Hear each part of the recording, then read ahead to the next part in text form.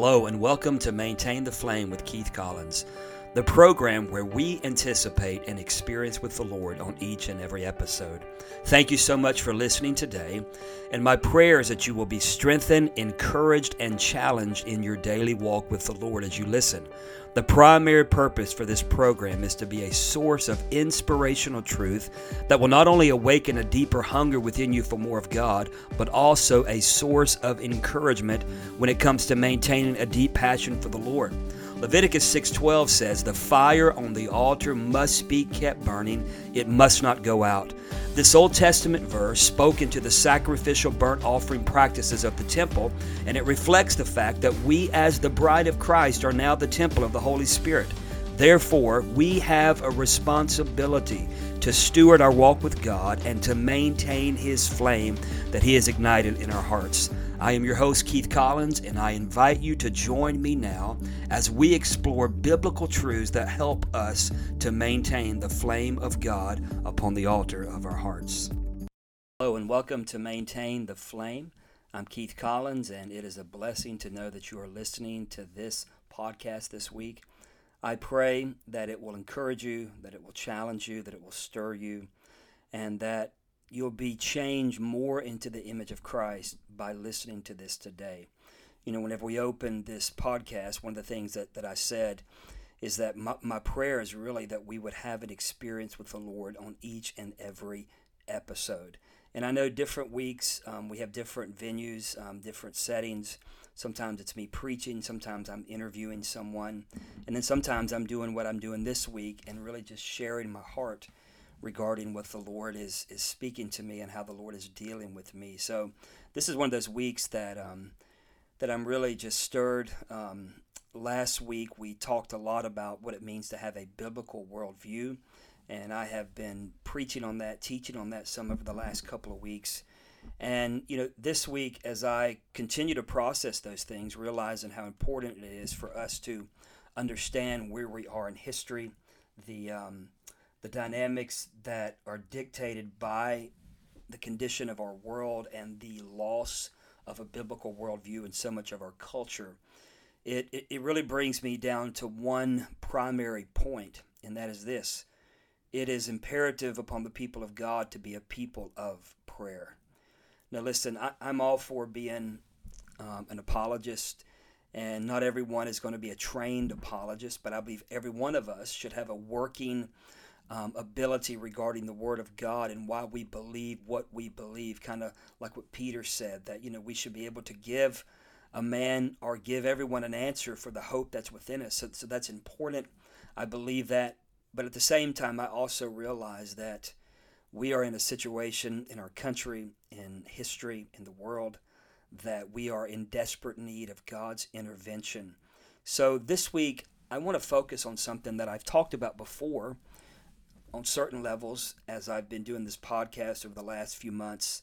But I felt, especially since we're only 2 weeks out from a major election in America, and early voting has already started in many states. I've actually voted myself here in North Carolina. But I really want to talk about the role of the church when it comes to prayer and how that our influence, and by our influence I mean allowing ourselves to be used by God, we become influential because we become conduits of His eternal purposes in the generation that we live in. So there's this famous scripture that many of us know and we can quote, and it comes from the book of James and the 5th chapter and verse 16. And the last part of that verse says, "The effective, fervent prayer of a righteous man avails much."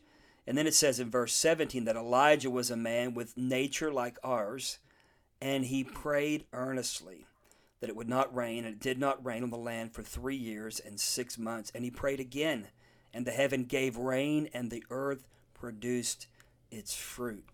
So when I look at that narrative, and I've read this so many times and have even taught on this subject many, many times, but when I look at this, it kind of really grabs me again this week in a supernatural way. And it brings me to the realization that really, folks, the only real hope that we have is God's intervention in America right now. I don't know exactly what's going to happen in the election. I know there's different voices, different prophetic individuals that are prophesying or giving words of the fact that, maybe Donald Trump's going to win again. I'm not taking away from that. But at the same time, I realize that the role that we have as the body of Christ is to be a people of prayer first and foremost. So this week, I want to just kind of unpack what that really means for you and me as believers, and how that we can be effective in what God has called us to do. So James declares that the effective, fervent prayer of a righteous man, or of course woman, avails much. Then I believe we need to hear from God in this hour, even over these next 2 weeks. I believe the role of the church is so important. It is so vital. It is so pivotal. And sometimes I think it's easy for us to get kind of consumed in the activity of a political season, even in the church, to where we become more attuned to polls and political parties and candidates, and we focus more on those things than we do on prayer. So I felt like the Lord wanted me to come this week and really challenge all of us, including myself. And let me just open with a few quotes today. John Bunyan, who is the author of Pilgrim's Progress, said this: "When thou prayest, rather let thy heart be without words than thy words without a heart." And here he's talking about the earnestness of prayer. And, I've taught on prayer and intercession for years in a college setting. And, one thing that I've pointed out is that there are different types of prayer that we see in the Word of God. But when I hear Bunyan here, he's talking about this fervent type of prayer that I believe gets the attention of God. And I'm convinced that we need that type of prayer today. F.F. Bosworth said this: "If we undertake to pray for a thing, then we ought to either follow it up until we get the answer or withdraw the petition." When I first got saved, when I was first born again in 1985, I wasn't really a person of prayer at all. Matter of fact, before I was saved, my experience as far as church and religion was very minimal. I'd had some religion due to my father's involvement in the Roman Catholic Church, and my mother was raised Southern Baptist. So, I had some experience in both of those backgrounds, but I really didn't understand prayer.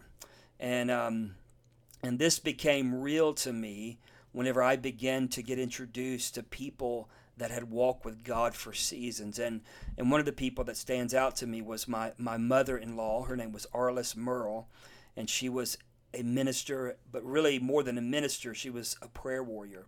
And I remember she would talk about what it meant to pray through, and I really didn't understand what that meant. When I listened to Bosworth here, he says again, if we undertake to pray for a thing, then we ought to either follow it up until we get the answer or withdraw the petition. What Bosworth is talking about here is what the old-timers would call praying through. And I remember my mother-in-law, they would have all-night prayer meetings. I've heard the history of this, and they would be praying about a specific thing that God would burden their hearts for. And maybe way into the hours of the night, maybe 2, 3, 4 o'clock in the morning, they would get a breakthrough in prayer, and they would say that they had prayed through. Now, what would happen after that is that they would see the results of their prayer in the life of an individual, in a certain situation that they were burdened for. And it was this powerful thing that they walked in. And I'm convinced that this is a foreign practice in much of the church. Now listen, I'm familiar with ministry in many parts of the world. I'm blessed to travel in places like Africa, South America, India, different parts of Asia, the Philippines, Mexico, Colombia, Europe. But oftentimes, when I go to those places, I am actually blessed and overwhelmed because I actually find people, especially in some of these remote, rural areas of the world, it seems like that's where I come across these people that are so dependent upon prayer that they give way more effort and energy to their prayer life and to their prayer time than they do to their public ministry life and their ability to perform or to to produce, so to speak, in the eyes of man. And I'm convinced that this is the great need of so much of the church, especially here in the United States of America. If America needs anything in this hour, it's people that know how to pray. So let me just give you a few more quotes, and then I want to share some scripture with you today. John Wesley said this: "I have so much to do that I spend several hours in prayer before I am even able to do it."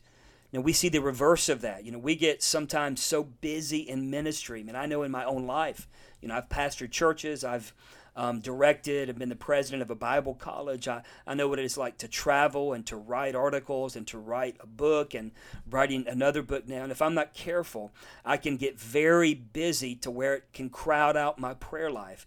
But I believe John Wesley understood the principle when he said, listen, because I have so much to do, I have to spend more time in prayer so that it can be done effective. So this is a great picture of what it means to be a person of prayer. Andrew Murray said, faith in a prayer-hearing God will make a prayer-loving Christian. Now this is challenging to hear, but I want to say this. I believe that a major percentage of the church does not really believe in the power of prayer. Now, they wouldn't say that, and theologically, intellectually, philosophically, whatever, they embrace that prayer is real. They would tell you, yes, I believe biblically that prayer works. However, by their lifestyle, they deny their confession, or they deny what they say they believe. Because I believe if we really believe that prayer can change a nation, that prayer can bring about a great move of God, that prayer can change impossible circumstances and settings. If we really believe that, then we would be so much more committed to a life of prayer. So hear these men of God as they share their hearts in this important subject. One more, Oswald Chambers. He's the guy that has the famous devotion, My Utmost for His Calling. But Oswald Chambers said this: we lean to our own understanding, or we bank on service and do away with prayer. And consequently, by succeeding in the external, we fail in the eternal, because in the eternal we succeed only by prevailing prayer. You talk about hitting the nail on the head. We have seen the formation and the promotion of production-based ministry for several years now. And in the midst of all that we have learned to do and all of our accomplishments and all of our ability to produce ministry and so forth and so on, I'm sad to say that we've come to a place that we have usurped that above the power and the necessity of prayer. So this week, I pray that you hear my heart, as I believe the Lord is really wanting to challenge us and to stir us. And we have to realize the primary need for America, and not just America, but the nations of the world and the church, is for individuals who really know how to prevail in intercessory prayer. When I think of the great men and women of God that have influenced my life, they weren't the greatest preachers. Maybe they didn't have miracle signs and wonders that were obvious in their ministry and in their lives, but those that have impacted me the deepest, whose character has been rock solid, whose marriages and ministries were above reproach, who kept their hearts pure, were the people that I know their lives were categorized by prayer. So listen, this is the great need of the church. And here's what I want to say. We know this is real, but it's almost like we're always looking for an alternative plan. And I have ideas why that's the case. I believe a lot of it is because prayer is not an easy thing. It's a glorious thing. When you really live a life of prayer, you begin to experience the glory of God, even the tangible presence of God at times. And kind of like where Paul talks about in Romans 8:26, he says, likewise, the Spirit helps us in our weakness, for we don't even know what to pray for as we ought.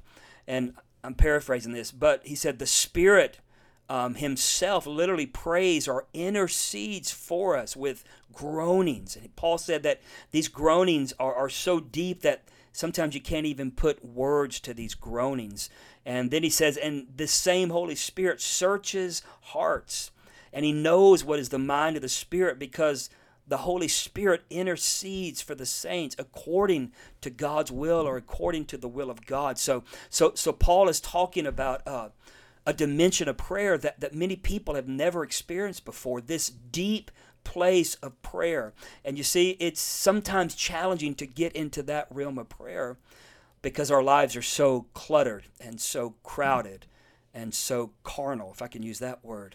And, we are so addicted to entertainment, and we're so addicted even to good ministry and big ministry and emotionalism within the context of ministry and corporate meetings. And we're into the latest prophetic person or maybe someone that gives personal prophetic words. We follow them around because we want to hear from God when we're not willing to get in the secret place and hear from God ourselves and become effective tools in the house of God. So I would say this, and again, this is challenging, but it's so real. The greatest hindrance to prayer, the greatest hindrance to being used of God is selfishness. In other words, prayer requires the cross. Prayer requires death to self. Prayer requires Galatians 2:20, as Paul said, I have been crucified with Christ, and I no longer live, but now it's Christ that lives in me, and the life I live by faith in the Son of God. You know the scripture there, I'm sure, but there has to be this death to self in order for this resurrection of prayer to take place in our lives. And I hear and I feel the heart of God in this area. And I was with a group. I shared this a few weeks ago in Washington, D.C. a few weeks ago, and the whole premise or the whole purpose for the gathering was really repentance and prayer. And I was encouraged, but I have to be honest, I've been to a lot of these gatherings over the years, and I think they definitely have purpose, and God can and does use them in certain ways. But to be honest with you, I think many people go to that type of a gathering, and they leave that type of a gathering, and it kind of begins and ends there. There's a great revival that took place in the 1800s, I think just prior to the Civil War, and it was a revival in New York City, and a businessman, his last name was Lamphere, he started this prayer meeting. It was just him at first, and he would pray during a lunch hour, and before you knew it, many people were coming, and eventually I think hundreds of people were showing up, maybe even more, every day to pray, to seek the face of God. This sparked a great prayer revival that was really powerful and supernatural. And when I read of the history of these types of movements, when I read of the prayer lives of men and women like John Hyde and some of these individuals that literally gave themselves to prayer, when I hear the history of John Wesley and the place that he prayed, literally on the wood floor in his home, there are grooves where his knees were on the floor so often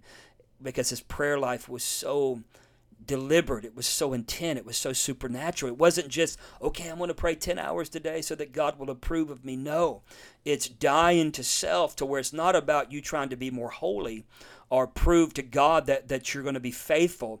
No, it's becoming an intercessory tool in the hand of God, to where God can allow his eternal purposes to flow through you. Now, one of the things that has always kind of blown my mind. Paul said God's ways are past finding out. I mean, I can give you chapter and verse, and I can even give you good theology for this, but still, it's beyond me because it's so deep and so profound. But one of the things that has always amazed me is that there are things that God will not do except the people of God pray. He's transcendent, he's sovereign, he's omnipotent, he's omniscient. We know all these words that we can use to categorize or to characterize God. However, he limits himself, and I'm hesitant to say that because God's never limited, but in a sense, there is this willing limitation to prayer that God allows himself to be involved in, to where, again, the effectual, fervent prayer of a righteous man avails much. Yes, God is the one that acts. However, the call is for you and me to seek him. If you seek me, you will find me. In other words, there is this deeper place of knowing God in prayer. And when we enter into that realm of intimate divine union with God, we lose ourselves, and the Holy Spirit begins to take over our lives. And as a result, history's changed. Lives are changed. Cities, states, nations, continents are changed by the glory of God. Last week I was visiting a friend up in Moravian Falls, North Carolina, for a day, and just being up there in that region, knowing that the Moravian missionaries were there, and their purpose was to evangelize and to reach even the Native Americans, but also knowing the history of the Moravians, who had a 100-year, 24-hour-a-day prayer meeting that, Ludwig von Zinzendorf, Count Ludwig von Zinzendorf, was the leader of this movement. But this great missionary movement that touched the world of that day was really birthed because somebody prayed. Somebody was faithful to seek the face of God. I was in Scotland a couple years ago and was blessed to visit the island of Lewis, where the Hebrides revival in 1949 really broke out there, and God used a man by the name of Duncan Campbell as an evangelist type figure. But we read of Duncan Campbell, but oftentimes we don't know the history sometimes of these great moves of God. And by the way, the 1949 revival was not the only revival on the Hebrides Islands. There's a history of revivals. There's kind of like in Wales. Wales is known as the land of revivals, not just the 1904 revival where Evan Roberts was a figure, but these regions of the world have these deep reservoirs, these deep wells of prayer. And when I was in Barvis, where this revival really broke out, and God used this little church and this man named Duncan Campbell to really reach the entire island, so to speak, and even beyond. I was actually taken to some sites. One site was the home of two elderly women who were praying back in the 1940s for God to send revival, and they were actually somewhat disabled and were not really able to get out of their houses too often, it sounds like.